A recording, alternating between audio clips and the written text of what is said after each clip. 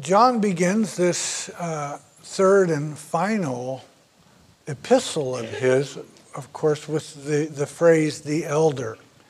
It is the second time he uses this phrase. He used it in 2 John. And the word presbyteros, he's referring to himself not in the terms, as I mentioned last week, not in the terms of the office of an elder, but rather in the chronology of someone who has aged, and as an older. And as an older, as someone who has aged, as someone who has spent many years walking in the Christian faith, he desires to pen this letter in which he brings to the attention of his readers a portrait. He draws a portrait of three specific individuals that we will call, for sake of this morning's study, the faithful, the discontent, and the good. It is interesting that he carries this letter under the umbrella are truth and love. Truth is mentioned some 6 times throughout the letter, and love or be loved is mentioned some 5 times. And so it is under the umbrella of truth and love that John wants to communicate to the church, to every Christian that will read this letter as it was passed throughout the region in which John was living at the time, and of course throughout all time and eternity, as the earth and the heavens will pass away, but the Word of God will remain forever. So here it is in front of us this morning. Thousands of years later, this same letter that he penned, painting a portrait of the faithful, the discontent, and the good. He begins, of course, with the faithful. And there in verse 1, he lets the reader know, and the recipient of the letter to know, that he is writing, I speak of course, there in verse 1, of the beloved Gaius, whom I love in truth. It is interesting that he moves right into wanting to let Gaius know that he's praying for him. And notice there in verse 2, as we had read it together congregationally, he is praying for him in this way, that he may prosper in all things, that he would be in good health, and that his soul would prosper, just as your soul prospers. At first glance, it may seem somewhat of a perhaps an unchristian type prayer, or maybe even a secular prayer, to pray for someone to be prosperous, prosperity, prosperity, prosperity. When in the day in which, culture in which, and the region in which John is writing, the predominant class of society was impoverished. Particularly, most Christians were very poor. And so, is he espousing a prosperity doctrine here? No. We'll see in just a moment. He also is praying that he would be in good health. And it is also true that in that time in human history, that medicine and doctors as we know it today, they were so different. They were the term practicing medicine had a whole different meaning 2,000 years ago. And he tags the end of it with just as your soul prospers. I think what's necessary to understand the theme or the tone in which John is praying is by considering the character of Gaius that he's praying for.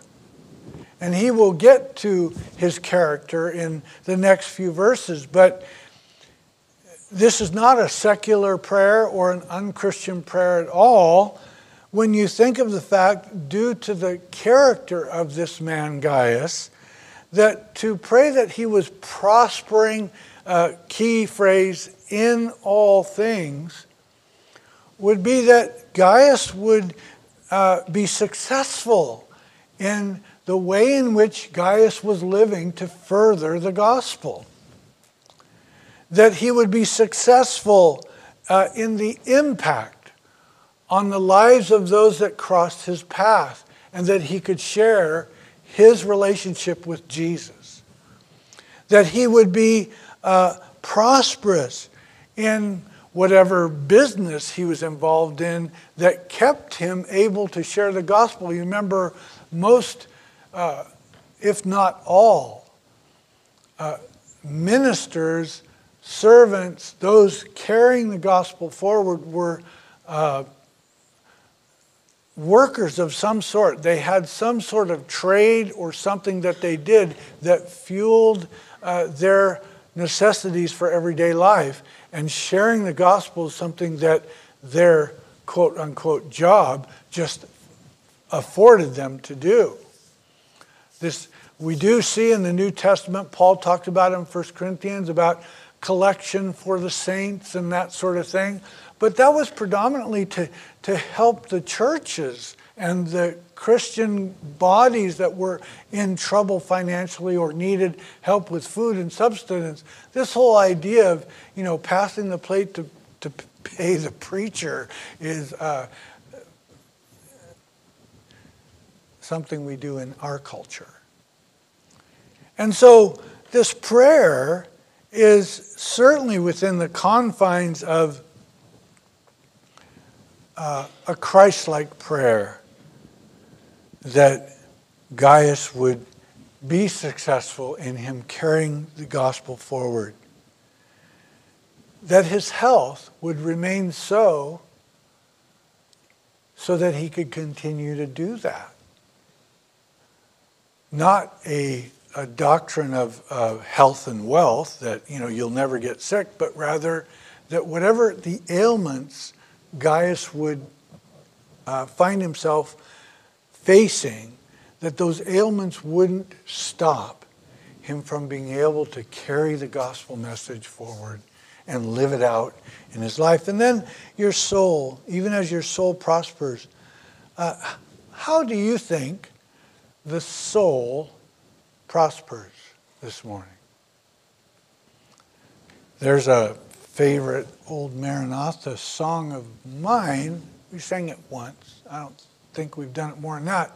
But the line in it says, "I have found that your love feeds my soul. Better than life, so I'll glorify you. I'll cry out your name. I have found your love feeds my soul." How do you think the soul, your soul, prospers? What is the soul? You ever thought about that? I've mentioned it several times, we are comprised of an inferior trinity, body, soul, and spirit. God is comprised of a divine trinity, the Father, the Son, and the Holy Spirit, and it is in the realm of the Spirit that man comes into contact with God. Superior trinity, inferior trinity. So the New Testament talks deeply about the soul. And many who have, spoken or written on this subject, we believe that the soul comprises the mind, the will, and the emotion. Okay, your soul is really your mind, your will, and your emotion. And John, praying for Gaius's soul to prosper, even as your soul prospers, would be that he would keep the mind of Christ. You know, once we come to faith, once you said yes to Jesus, no matter how aware of it you may or may not be, but the Word of God is seeking to implant into you and I a new mind. A mind that is different from the way the world thinks. The Word of God is seeking to implant into you the mind of Christ, so that our thinking is on the things above, not below. That our intellect, to whatever degree that we have it, is used to know the will of God. Our mind, our will. Once we came to faith in Christ, guess what? God says that now your will is to be subject to His will. That your first and intentional natural fortitude to go forward is now submitted to the authority of God's will. And if you've ever tried to, as a Christian, and you've said, yes, Lord, I'm yours. Lord, I want you to have your way in my life. And if you haven't said that, well, it's time to do that. Because a profession of faith is, yes, I believe that Jesus Christ, the Son of God, that He came to earth, He lived and was crucified, buried, rose the third day, and He took the penalty of my sin. I placed my faith in Him for eternity. Well, that's a profession of faith. But what that also does is Jesus as Savior and Jesus as Lord. And I would say there's an infinite difference, so to speak, from the person who has said, Jesus be my Savior, but I'll just live my life. You see, there's a problem there, is that for that individual that just wants to have, Christ as make sure I'm going to go to heaven, then there's a struggle with their will versus the will of God. And so John knows this, Gaius knows this. It's time for us to be reminded of it, that when we came to faith, we were actually saying to God, I submit my will to you.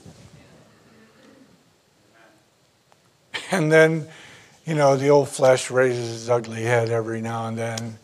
Just about the time you think I'm really submitted, in comes this wave of, but I want to do it my way, And therein is the wrestle all life long. But our emotions are what so important, that our emotion isn't the train engine driving our lives. And we talked about this on a Wednesday night.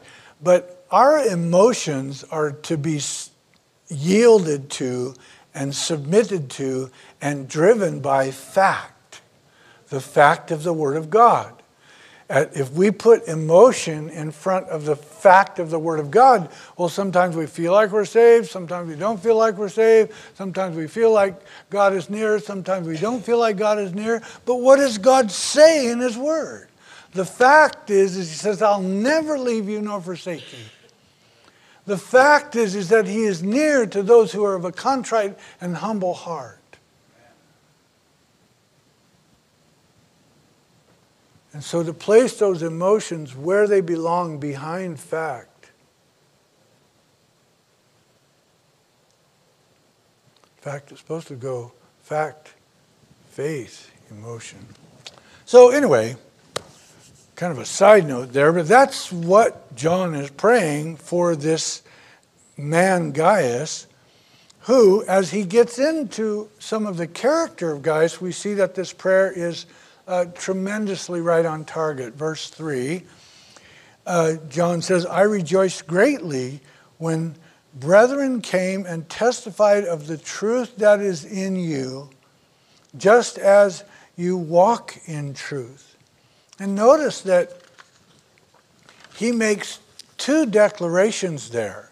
One, that the truth of the gospel is in Gaius, and that Gaius also walks in that truth. What does it mean? This struck me. What does it mean to have the truth in you? What does it mean to walk in the truth? But notice there in the verse, it said that brethren came and testified. They came and testified of the truth that was in him and the truth that he walked out. To testify is a very powerful thing.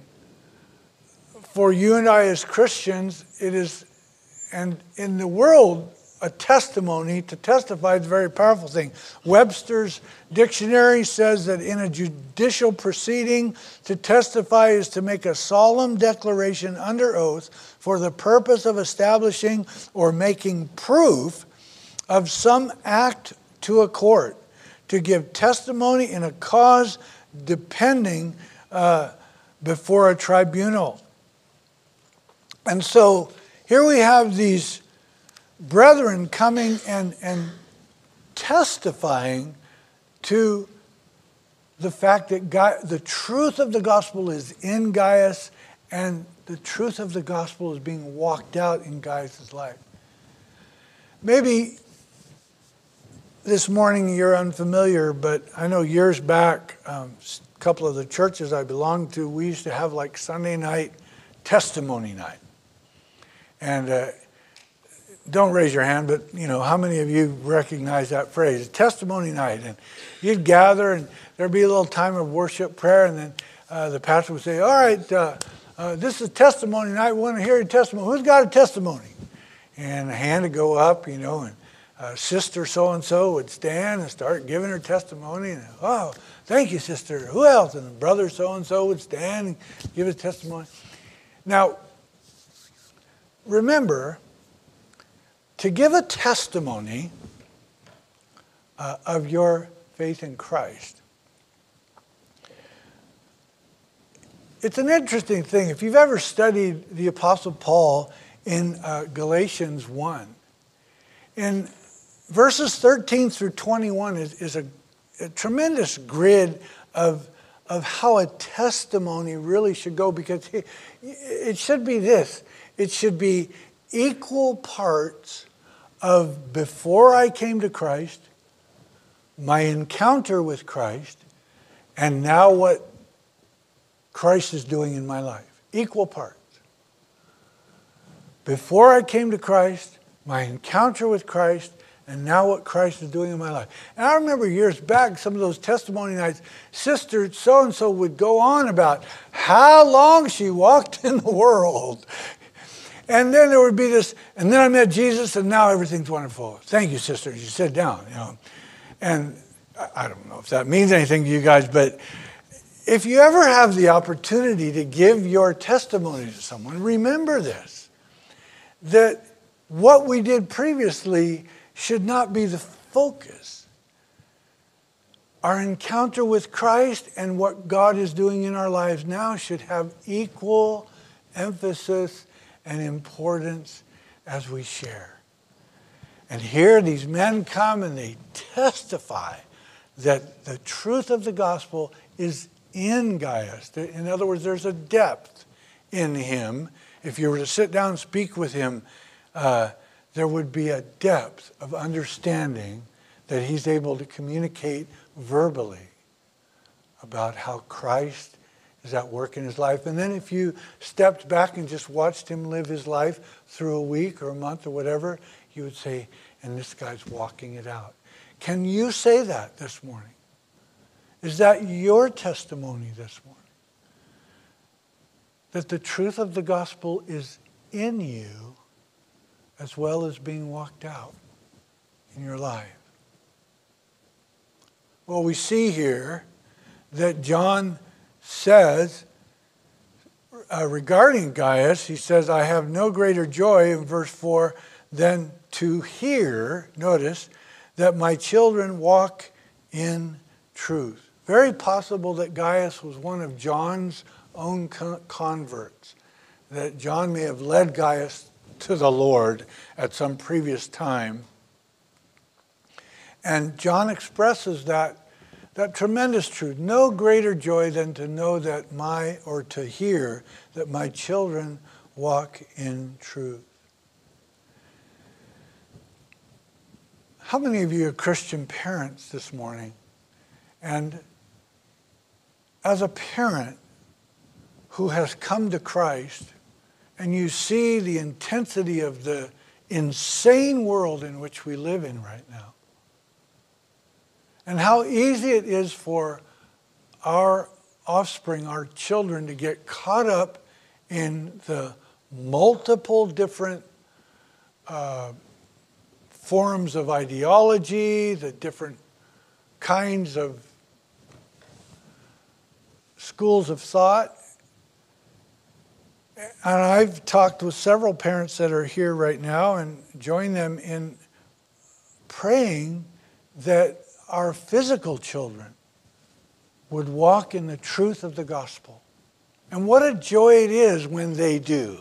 I mean, it is like, whoo, I think it's only second unto, leading somebody to faith in Christ is when you see your own kids walking in the truth of the gospel, getting it, wrapping themselves around it, and in their own way seeking the Lord. But John here also brings to us the fact that at times there are spiritual children in our lives. Someone that you've shared Christ with. Someone that you've led to faith in Christ. Someone that you've talked about the work of God to in your crossing of their life path. And, time goes on and then you hear later on that they're walking in the truth. There's a family up north, I believe they're in the Oregon area, tremendous family. I'll leave their name out of it, but they were here for just a short time, some 20 years ago or so.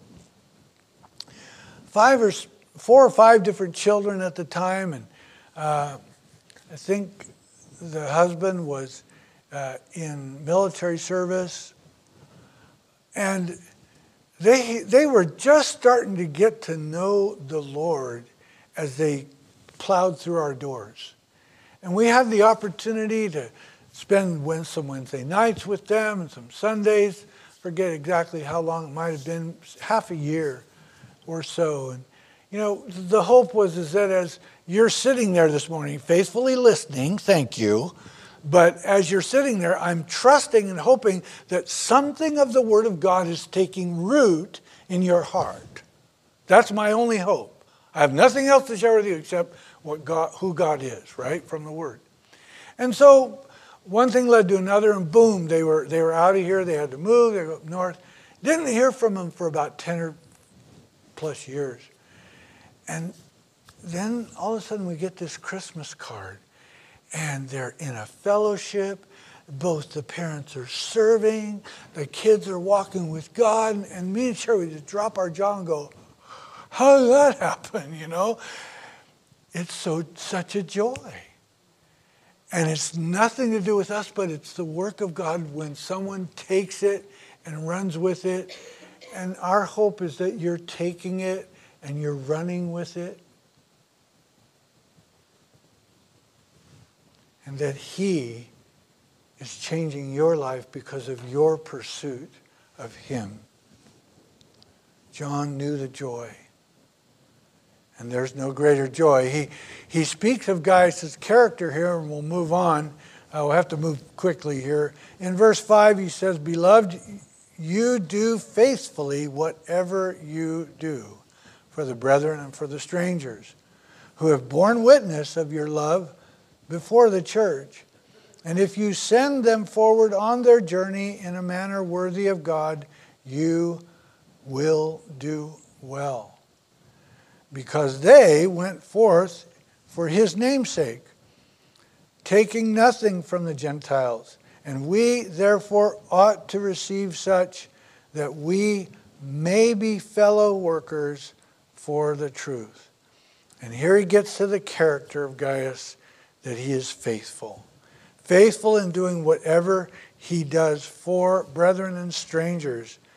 And that he recognized that Gaius had a love for not the physical church, not the building, but the body of Christ. He had a love for the body of Christ, and that he was willing to receive others and send them out. A portrait of the faithful. John now gets to a portrait of the discontent. In verse 9 we read, John says, I wrote to the church, but Diotrephes, who loves to have the preeminence among them, does not receive us. Therefore, if I come, I will call to mind his deeds which he does, prating against us with malicious words. And not content with that, he himself does not receive the brethren, and forbids those who wish to, putting them out of the church. And so here now John paints a portrait of what we will call the discontent. The letter that he's speaking of that he wrote to the church more than likely is his second epistle, either his first or second. And he's speaking how he wrote that to them. But he gets to this drawing the picture of this Diotrephes. You might note that it's a Gentile name. He had a Greek background.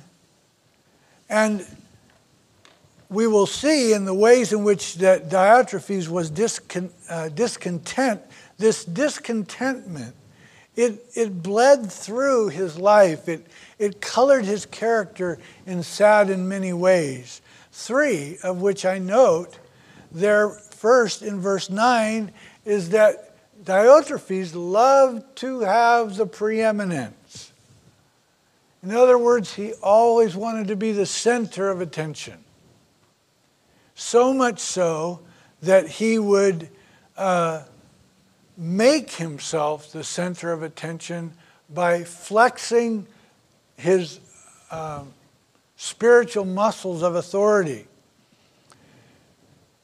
Did you know that this word preeminence is only used 2 times in the entirety of the New Testament?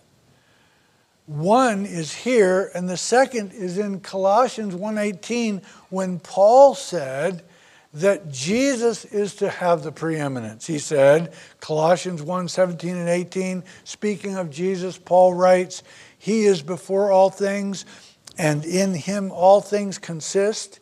And he is the head of the body, the church, who is the beginning, the firstborn from the dead, that in all things he may have the preeminence.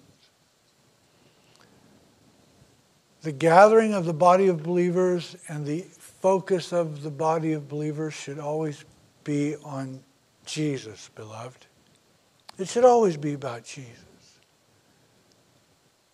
And I trust that that's something you gather by coming here often, that our emphasis is to seek to put Jesus forward and ourselves behind.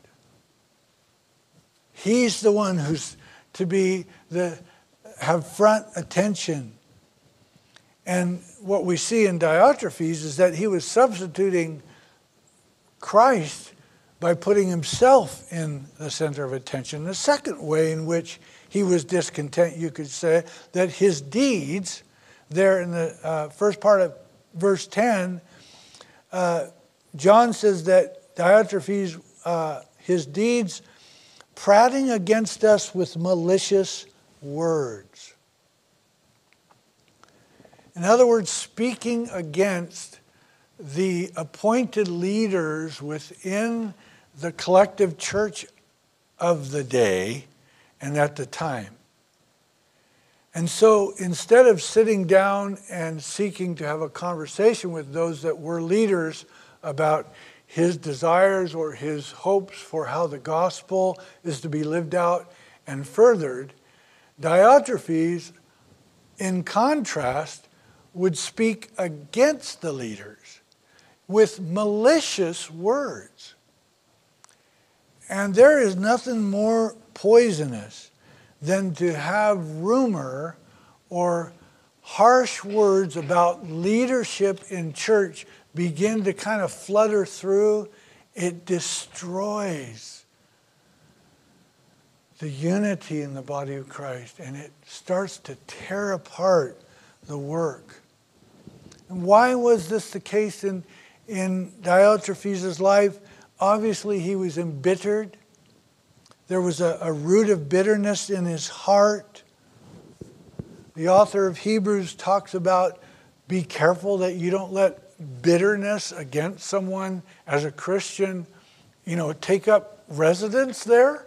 Now, maybe you can identify this morning, maybe in your life as a Christian you've been offended or hurt, or something hard has happened to you and you want to blame the individual, and that blame begins to fester and you become embittered toward a person. Well, if you're a Christian, in Hebrews chapter 12, verse 15, we're told that we're to be careful lest any one of us fall short of the grace of God, and lest any root of bitterness spring up, cause trouble, and that by a root of bitterness many are defiled. It can destroy me. It can destroy you.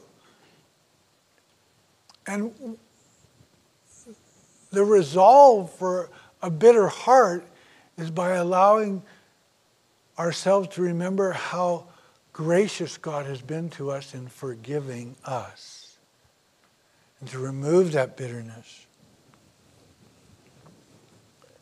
But Diotrephes was not content. He must have been embittered. And we see, thirdly, that he would even forbid those who wanted to hear the other leaders, he would forbid them to do so and excommunicate them out of his church or out of his gathering. I mean, a pure flex of control. He was absolutely a control freak, for lack of a better word. And yet, one day he'll stand before the Lord and answer for his actions and his treatment of other Christians in the body of Christ.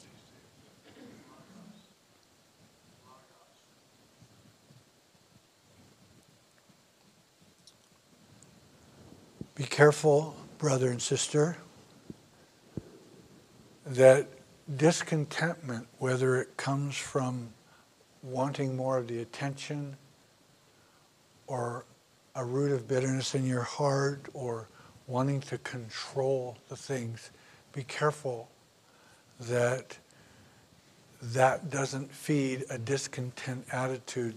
Paul writes in Philippians 4:11, he says, not that I speak in regard to need, he says, for I have learned to be content in all things. It's something the Holy Spirit can teach us to do, is to be content. Paul, writing to his son in the faith, Timothy, 1 Timothy 6:8, he said, having food and clothing, with these things we shall be content. Are you content this morning? Did you walk in these doors content? You see, that's the thing. We're clothed. We have food. We have shelter. Yeah, there are things we want to do or accomplish in life, but at the root, are you content? Because it's something the Holy Spirit would have us as a body of believers learn to remain in. Hebrews 13:5, let your conduct be without covetousness, but be content with such things as you have. For he himself has said, I'll never leave you nor forsake you. Diotrephes, a portrait of discontent. In closing this morning, Paul then turns his attention to the good. And he kind of summarizes Diotrephes' life. He says in verse 11, "Beloved, do not imitate what is evil, but what is good. He who does good is of God, but he who does evil has not seen God." In other words, they're blinded. But he says there, in verse 12, he says, "Demetrius has a good testimony from all, and from the truth itself. And we also bear witness, and you know that our testimony is true." He turns his attention to this third portrait, this third individual, Demetrius. Interesting, his name also is a Greek name. It means belonging to Demeter. Now, who is Demeter? Well, Demeter was the goddess of agricultural and rural life in the Greek culture. So his name means that he belongs to a pagan god. But guess what? Demetrius had gotten saved. And now he belonged to the one true God. And because of that fact in his life, he had a good testimony. Others could see that in his life, he was no longer property of, by reason of his name, of a goddess of agriculture and rural life. He was now property or the servant of Jesus Christ. I think we should all tag that. Wouldn't the state of California love that? Name, Art, a servant of Jesus Christ. State of California. Sorry, I don't know where that comes from other than our state fights a lot of liberal ideas. I think we should all tag servant of Jesus Christ after our names. Don't you? You can say amen. Yeah. All right, so there were two Demetriuses in Scripture. The first was a silversmith in Ephesus. The second was this Demetrius. And I'll close with this quote by Bill Lockyer in his book, Men of the Bible. He states this. He says, "This man of God had the testimony of all men of the truth and of John also. It is one of the finest recommendations of the gospel when a Christian impresses and attracts those around him by the reality of his or her life." And this was the case with Demetrius. These insights bring us to the point of our meeting this morning, and that is that, I'll confess, I see portions of myself in each one. I don't know about you, but at times I think I am faithful, but at times I am not. And yet I know that Jesus remains faithful even when I am not. And it reminds me of my need to remember him often. At times, I know I am very content. I endeavor to learn to be content as the Holy Spirit would teach me to be content with such things as I have. But at times, I wrestle with discontentment, like any one of you. And I'm reminded again of my need to remember Christ and what the Spirit of God wants to teach me on a daily basis. At times I would trust that maybe my testimony of how I'm living my life is good. I hope, it's only supposed to please God, not necessarily others, but that as others see my life, hopefully it would be a good testimony. But at times, I'm sure there are times that it's not. And maybe the same is true with you. Perhaps you see portions of both in your life, and that's the joy of coming to this table again this morning. remembering that Jesus died to remind us, well, he died because a propitiation, a payment for the penalty of mankind's sin was necessary to please God. And so in his death, he took upon himself every missing of the mark you and I have ever made, will make, or are making. He took that upon himself so that by faith in his blood, paid for on the cross at Calvary, that we could stand before Almighty God. And God the Father would look down at us through the nail-scarred hands of Jesus to your life and mine, full of mistakes, both past, some present, and some will be in the future. And he looks at your life in faith under the blood of Christ and says, justified. He says, forgiven. He says, this is about what I've done, not what you do. And that's why we come. And that's why we remember him. And we leave from this place having remembered him afresh,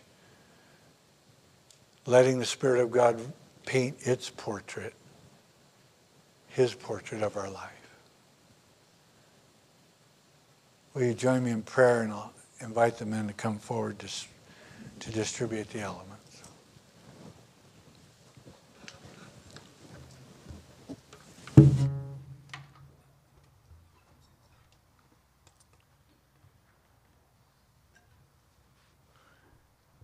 Again, this cup and wafer are for those who have given their life to Christ.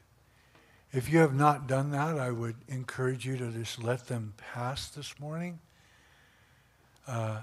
Or, better yet, right where you are, you can invite Christ into your life, to ask him to forgive you of your sin, to become your Savior and your Lord.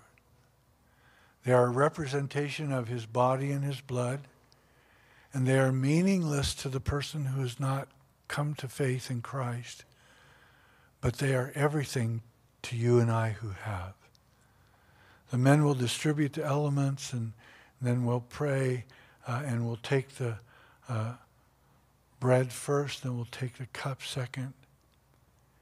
But will you join me in a brief word of prayer? Lord, we thank you for John's faithfulness to paint a picture of three individuals within the body of Christ,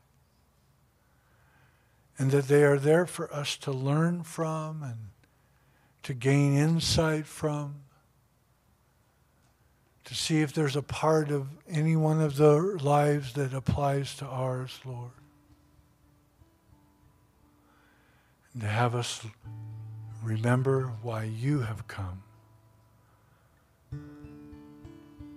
Lord, as we prepare our hearts for this time of communion, we ask you to work a fresh work, to draw us close into your bosom.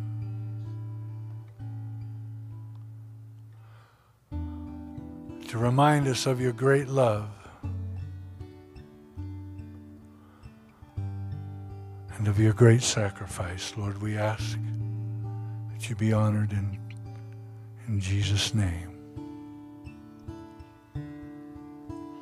Amen. We'll sing this song together as the men pass out the elements. And I know a place, a wonderful place, where accused and condemned find mercy and grace, where the wrongs we have done and the wrongs done to us are nailed there with him, there on the cross.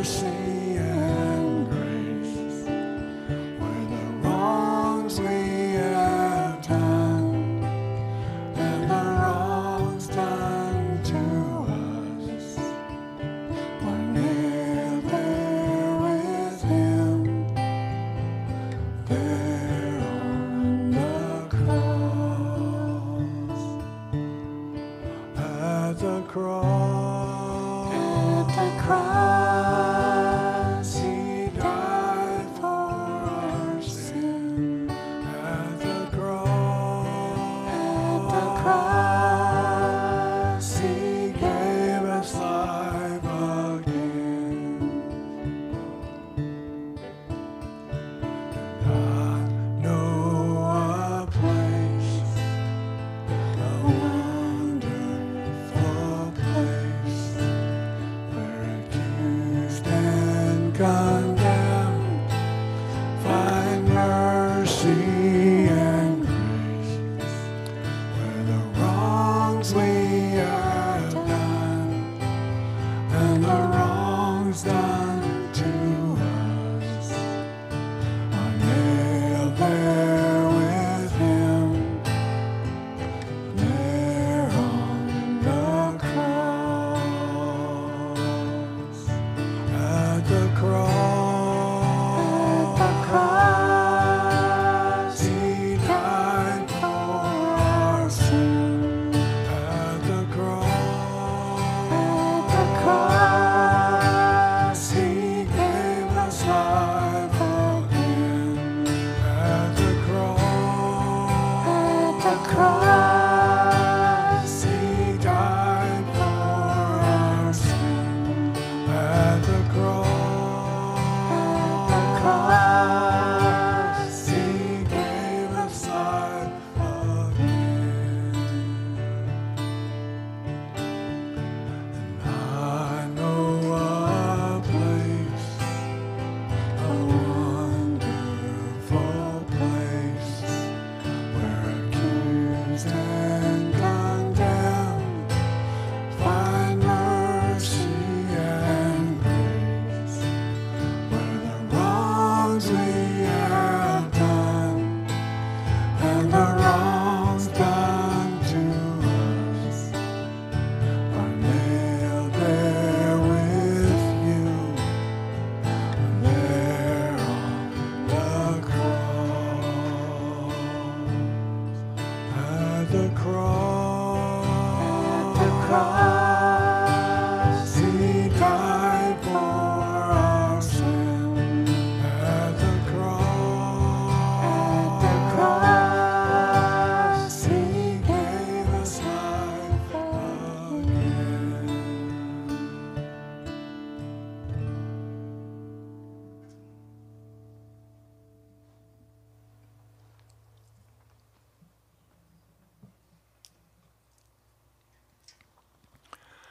Bible tells us that on the night before Jesus was to be crucified, and it would be the same night that he would be betrayed, that he gathered those that he had poured out his life into over the last 3 years of his public ministry.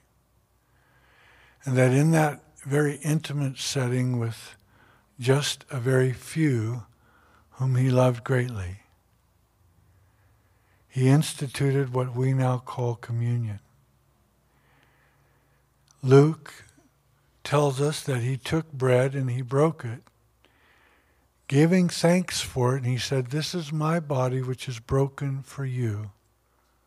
He said, "Take it and eat of it, and as you do, remember me." Let's partake together.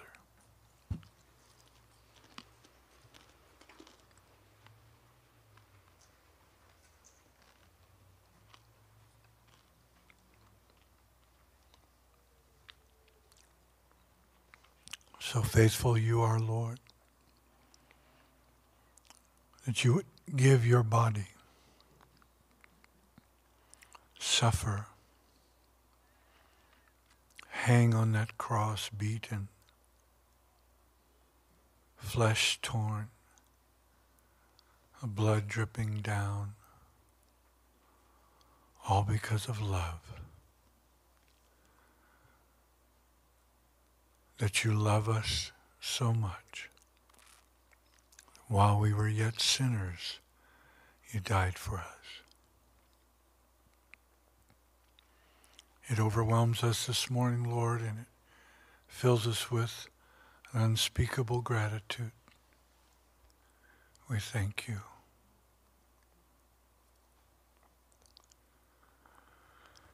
The Gospels tell us that in the same manner, he then took the cup.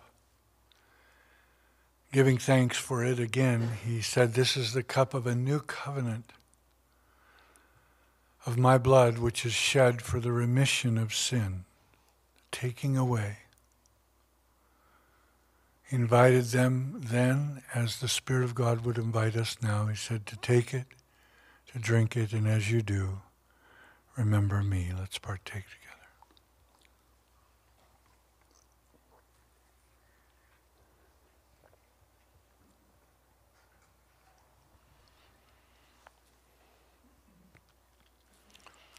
So precious is that blood, Lord.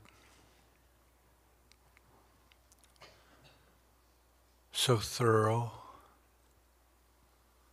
so efficient, that it wipes away every stain. That as it covers our lives, we are whiter than snow in the eyes of your Father. And so this morning, in our taking again of this bread and this cup, we remember you, Lord, what you've done for us, that we might know you, that we might know your Father, and that we might know eternity in heaven. Thank you, Lord, we pray. In Jesus' name, and everyone said,